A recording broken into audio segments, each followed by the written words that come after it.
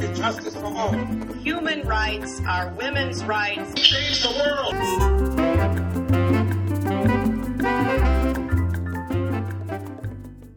Welcome to Global Dispatches. I am your host, Mark Leon Goldberg, editor of UN Dispatch, and in this podcast we discuss topical global issues and we go deep with foreign policy thought leaders and celebrities who discuss their life and career.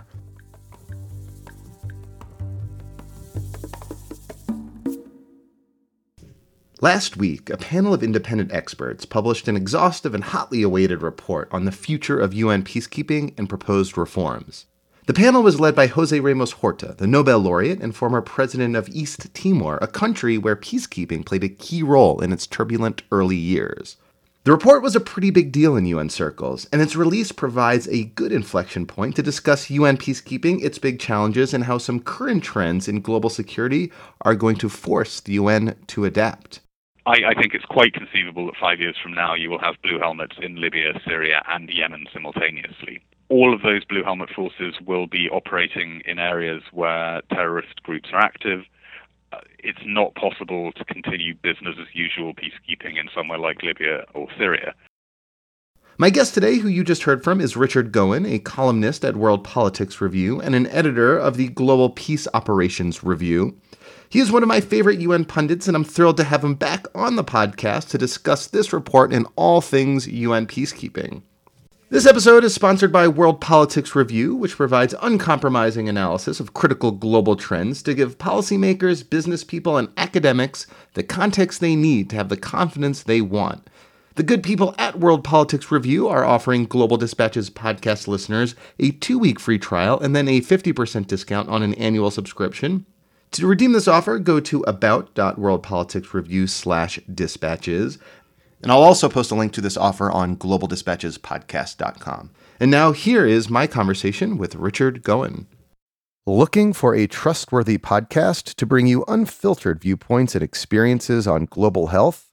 Tune into Global Health Matters, the podcast that connects silos and amplifies diverse voices to give you a holistic picture. Each month, Dr. Gary Aslanyan from the World Health Organization hosts discussions with guests spanning former ministers of health, award-winning journalists and authors, and frontline public health workers. Join listeners from across 180 countries for an exciting Season 4, launching in June. Global Health Matters is available on Apple Podcasts, Spotify, and YouTube. I mean, I'm ready to go if you are. I'm absolutely ready. I know, you're born ready for conversations about UN peacekeeping, right? Yeah. And I'll probably die during one at some point, but hopefully not this one. You and me both, sir. Okay, so can you set the context for this specific report? Over the last 2 years, there's been a growing sense of concern, you might even say panic, in the UN about the state of peacekeeping operations. There have been a series of cases where peacekeepers have come under attack, such as South Sudan and Mali, and the organization has really struggled to respond. So in the middle of 2014, Ban Ki-moon announced he wanted a policy review of the state of all UN peace operations. And I think that what Ban initially envisaged was quite a technical review, focusing on questions about how peacekeepers can operate in areas where there is endemic violence and no peace to keep.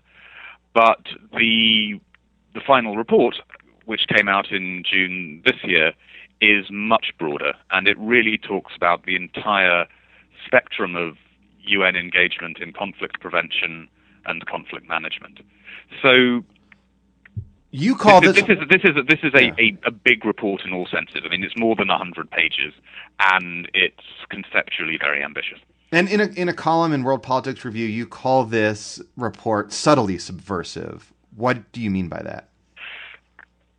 I said that because the experts who wrote the report, who were 16 veterans of UN peace operations, didn't confine themselves to technical questions like logistics or administrative problems. They really took on some of the biggest political problems around peace operations, starting with the way the Security Council mandates peace operations. And the report is fairly explicit in saying that the Council is sometimes irresponsible in sending peacekeepers into the field without a clear political strategy and without clear political backup. So that, by UN standards, is subversive. But on top of that, the report is very honest about the fact that some peacekeepers are not pulling their weight, not taking risks to protect civilians, which is bound to offend countries like India, who send a lot of those troops into the field. And the report is also pretty blunt about the way that some governments, like the Sudanese government, make it impossible for peacekeepers to do their jobs in regions like Darfur.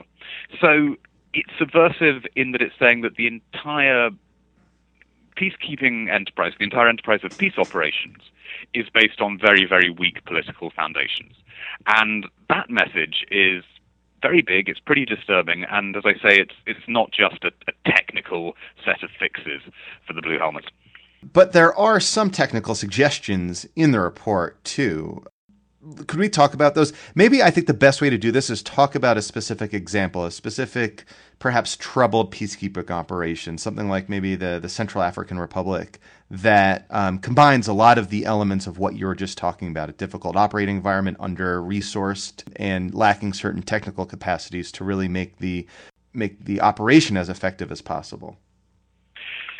Yes, and it's worth saying that I think there are actually 140 recommendations in the report, so I don't want to give the sense that it doesn't address technical issues. It's simply that it places these technical issues in the broader political context.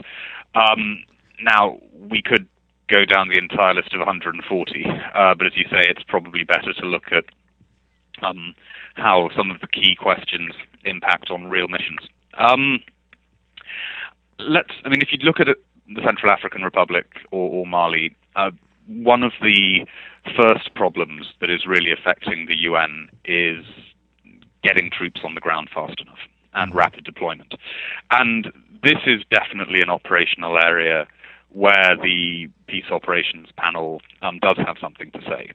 It argues that the UN should have a system of what it calls vanguard contingents in areas with numerous conflicts like West and Central Africa that would be able to deploy very rapidly when it's necessary to set up a new mission, or could go in fast to reinforce an existing mission like the one in South Sudan, which came pretty close to collapse in late 2013.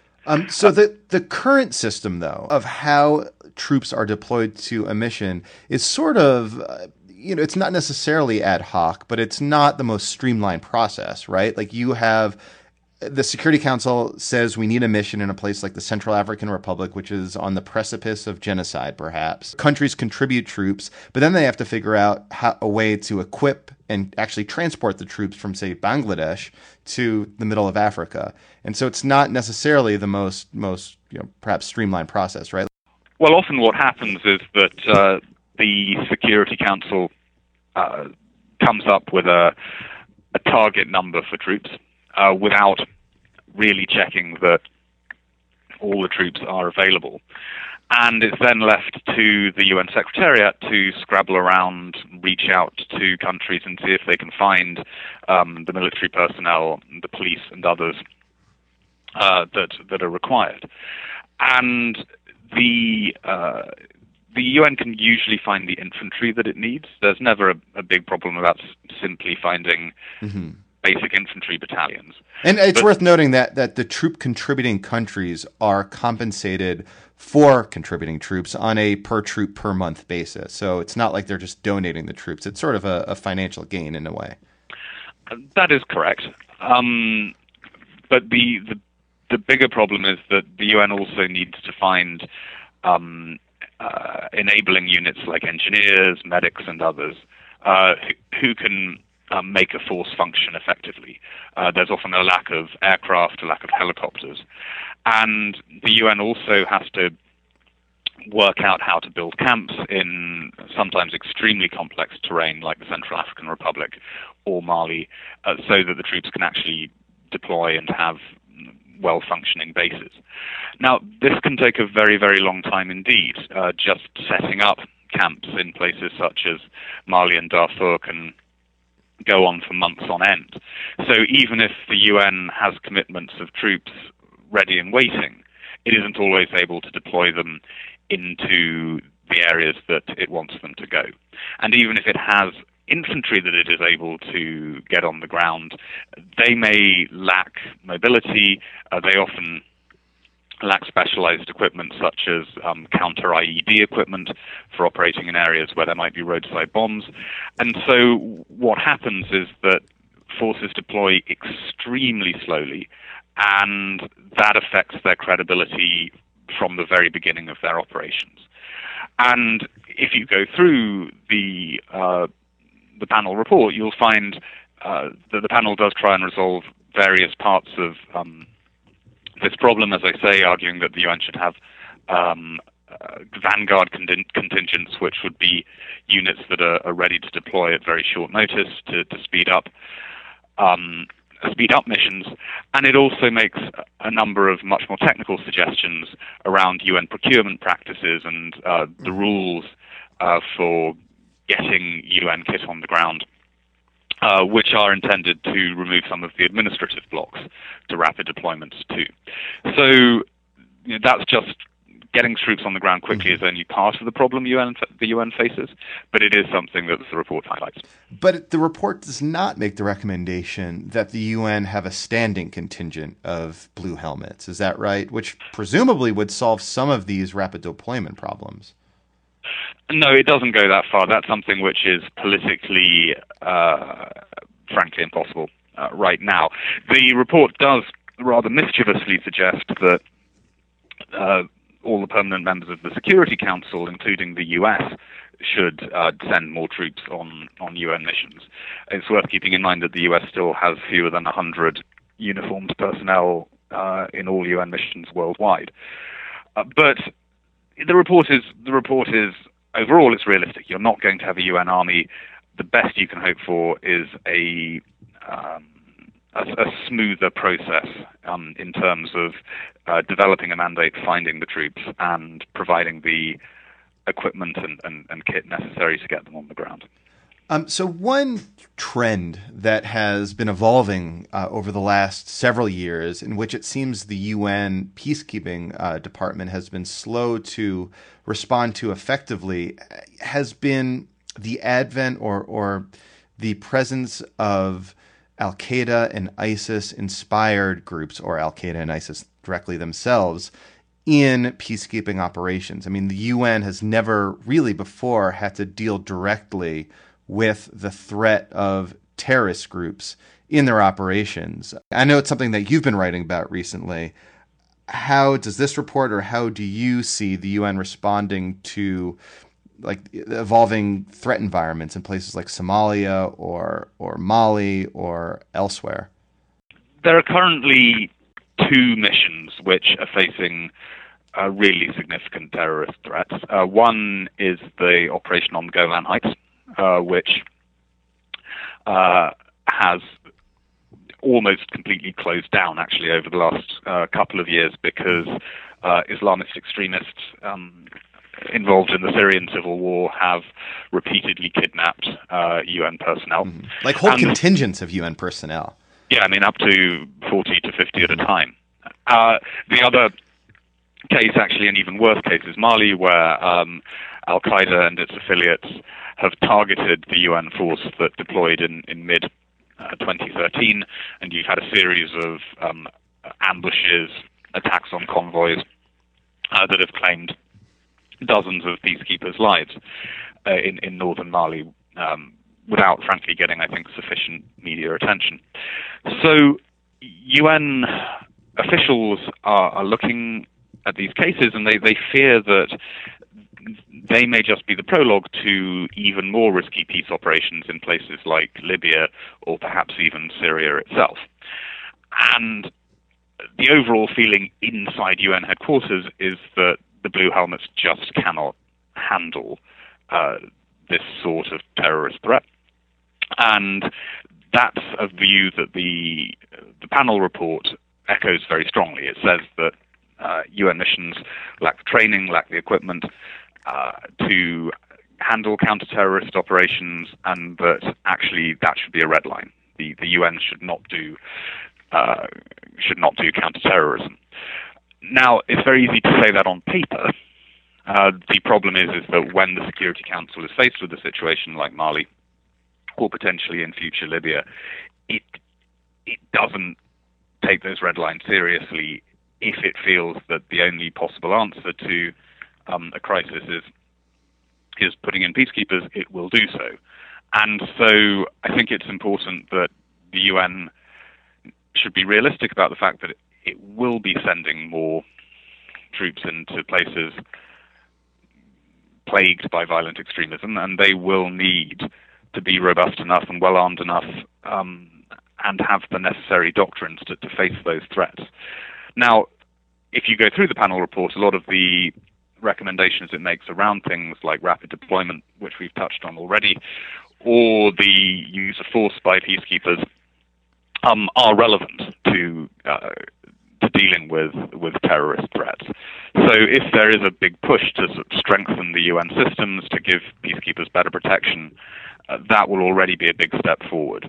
But it will remain an immensely painful, I think, ethical and strategic question as to whether peacekeepers should be going up against Al-Qaeda at all. I guess this brings up one sort of really overarching challenge, not just for the UN, but for the entire international system, right? Which is that, you have this focus of conflict right now in the Middle East, in Yemen, in Syria, in Libya, in which violent extremists are playing, a key role in the conflict. Yet the way in which the international community over the last 2 decades, really since the end of the Cold War, has sought to end civil wars is by including some UN role, whether it's through peacekeeping or UN mediation in some way. But here you have groups that are just intrinsically and ideologically opposed to the UN. It's interesting, though, that the panel, which also covers mediation and covers a lot of political issues in addition to the military matters we've been talking about, actually says it's very important that the UN should retain the ability to talk to anyone. If you look at the makeup of the experts who wrote this report for Ban Ki-moon, they contain an unusually large number of people with a deep knowledge of mediation. And one of the messages in the report is that you've got to give mediation and you've got to give political processes a chance, and that actually that may mean talking to groups that we would otherwise write off as terrorists. I think there is a general recognition that no one can talk to the Islamic State, and that it would be stupid to imagine that UN mediators could strike a political bargain with the Islamic State. But the authors of the report do suggest that there are a lot of cases where extremist groups, in inverted commas, can be engaged with, even if it is an unpleasant and difficult process. So a lot of the report deals, as I say, with the military aspects of dealing with major threats, but there is also this emphasis on political engagement as a way of trying to cut through the incredibly complex conflicts that are escalating in the Middle East and North Africa. I wanted to ask you also about the recent sexual abuse allegations that have been leveled against not just UN peacekeepers, but also French military forces serving alongside, though not a part of, the UN peacekeeping mission in the Central African Republic. Previously, I had chalked it up to the fact that a lot of UN peacekeepers come from countries that don't have necessarily the most sophisticated militaries or even a really deeply embedded culture of a rule of law. Like most peacekeeping troops come from the developing world. But then you have this instance of French forces, again, not part of the UN peacekeeping mission, but working alongside it, who are accused of pretty horrible things like exchanging, sex for food, rape, essentially, like raping little children. I guess, do you see this as a trend? Is sexual abuse, you think, an endemic problem of UN peacekeeping? I think, tragically, sexual abuse is an endemic problem wherever you have soldiers put into highly anarchic environments. And I have to say, if you look at the Central African Republic, I guess that the peacekeepers who deployed from France and from some neighboring African countries simply thought there was absolutely no accountability there. There was no government. You essentially had seen a country break down.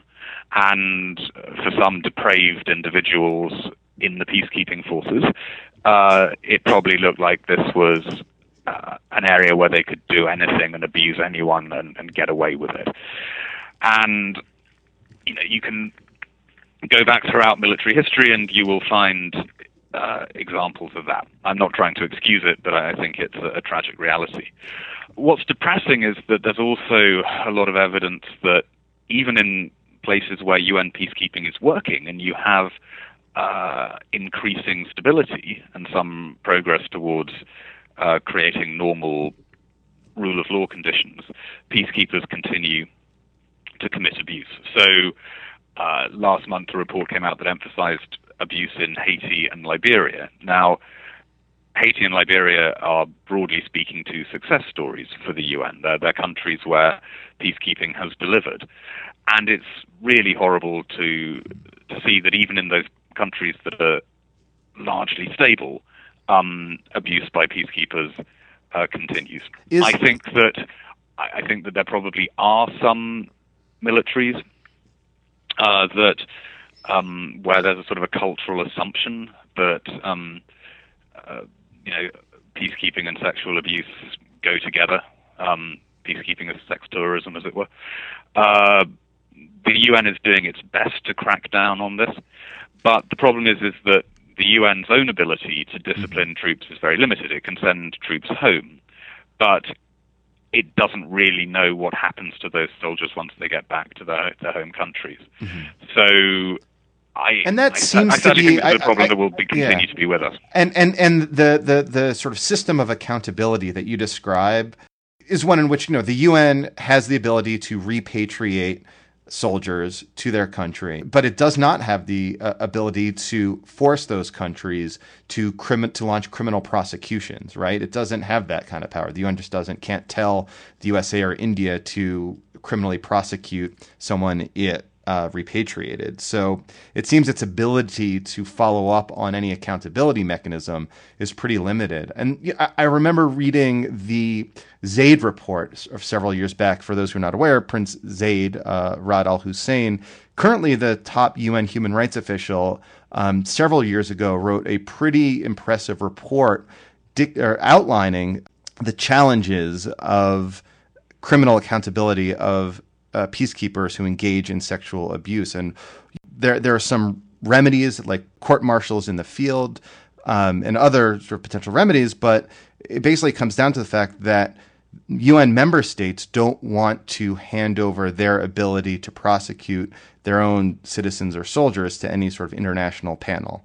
Yeah, and the new report on peace operations makes a series of suggestions about zero tolerance towards abuse, but I fear that there is a degree of cynicism around the issue now in the UN and in the field, that everyone is very willing to come and make strong statements in New York about how dreadful this all is, but the Zaid report was 10 years ago, and a lot of the recommendations that it made have not been fulfilled, and I fear that a lot of current recommendations about addressing the issue may not be fulfilled. Okay, so in our last remaining moments, what's next for UN peacekeeping in your mind? Will they continue to muddle through? On balance, I think not on balance. It's indisputable that UN peacekeeping has contributed to generally increasing levels of peace and security around the world. And places where they have deployed, and there are lots of success stories, like you said, like most of Western Africa, from Sierra Leone to Liberia, Cote d'Ivoire, are places that 15 years ago were among the most horrible scenes of human rights abuses and of conflict in the world. And now, thanks largely to UN peacekeeping and international intervention, they are more or less stable. currently it seems that the locus of challenges to UN peacekeeping is pretty much in the Horn of Africa, in Sudan, South Sudan, perhaps the Central African Republic and Somalia. 15, 20 years from now, do you think we'll look back and consider those to be UN peacekeeping success stories in the same way that we consider West Africa to be UN peacekeeping success stories? Well, I think it's worth saying that there's still a lot of work to be done consolidating peace and sustaining peace, even in countries like Liberia and Cote d'Ivoire, which do seem to be on the right track. And you ask what's next for the UN. One of the challenges that lies ahead for the UN is just sticking with places like Liberia, especially after the Ebola crisis, and continuing the long grinding work of building functioning states. But you're also right to say that the biggest tests for the UN today do now seem to be in Sudan, South Sudan, and potentially in Somalia, where you currently have African Union troops, but you might one day have UN troops. I think that those massive peacekeeping projects are going to, at best, make very, very slow progress. In South Sudan, the state has now almost completely collapsed into civil war, and even getting a peace deal that could act as the starting point for reconstructing South Sudan seems out of reach. So I think that's going to be a decades-long reconstruction process, which may suck up a huge amount of UN time and energy. Somalia is overall heading in a slightly more positive direction, but as the murder of 30 or more AU peacekeepers reminded us last week, it's also going to be an incredibly long process to build even sort of minimally sustainable peace in Somalia. So those are two long-term tasks. I fear that the other case in the Sudan's Darfur is probably a lost cause for the UN. I think that actually the Sudanese government will eventually succeed in pushing the UN out of Darfur, and that will be seen as a huge failure for the organization. But in addition to those big missions and big challenges, we also have to be conscious that in Syria, in Libya, potentially in Yemen, you have countries that are in a state of total conflict and may need peace operations and even UN peace operations to come and stabilize them in the years ahead. And it is possible that there will be a real pivot in terms of peace operations away from Africa and African missions to the Arab world as the international community looks for ways to end the conflicts that emanated from the Arab Spring. I think it's quite conceivable that 5 years from now you will have blue helmets in Libya, Syria, and Yemen simultaneously. But coming back to something we were touching on earlier, all of those blue helmet forces will be operating in areas where terrorist groups are active. It's not possible to continue business as usual peacekeeping in somewhere like Libya or Syria. And so this will create a lot of pressure to fix the technical problems that the high-level panel review has identified and make peace operations more robust. That will cost money. That will require very, very difficult negotiations with the countries that actually send troops and take the risks. But it may be a strategic necessity. All right. Well, Richard, thank you so much for your time. Thank you. All right. Thank you all. Thank you to Richard. Thank you very much to World Politics Review. Do redeem that offer, or at least check out their offerings. It is a great, great website. Very useful and very relevant to this audience. I have some great interviews lined up in the month of July, so be sure to subscribe to Global Dispatches Podcast. Just go to globaldispatchespodcast.com or find us on iTunes or the App Store and subscribe. We'll see you there. Thanks so much. Bye.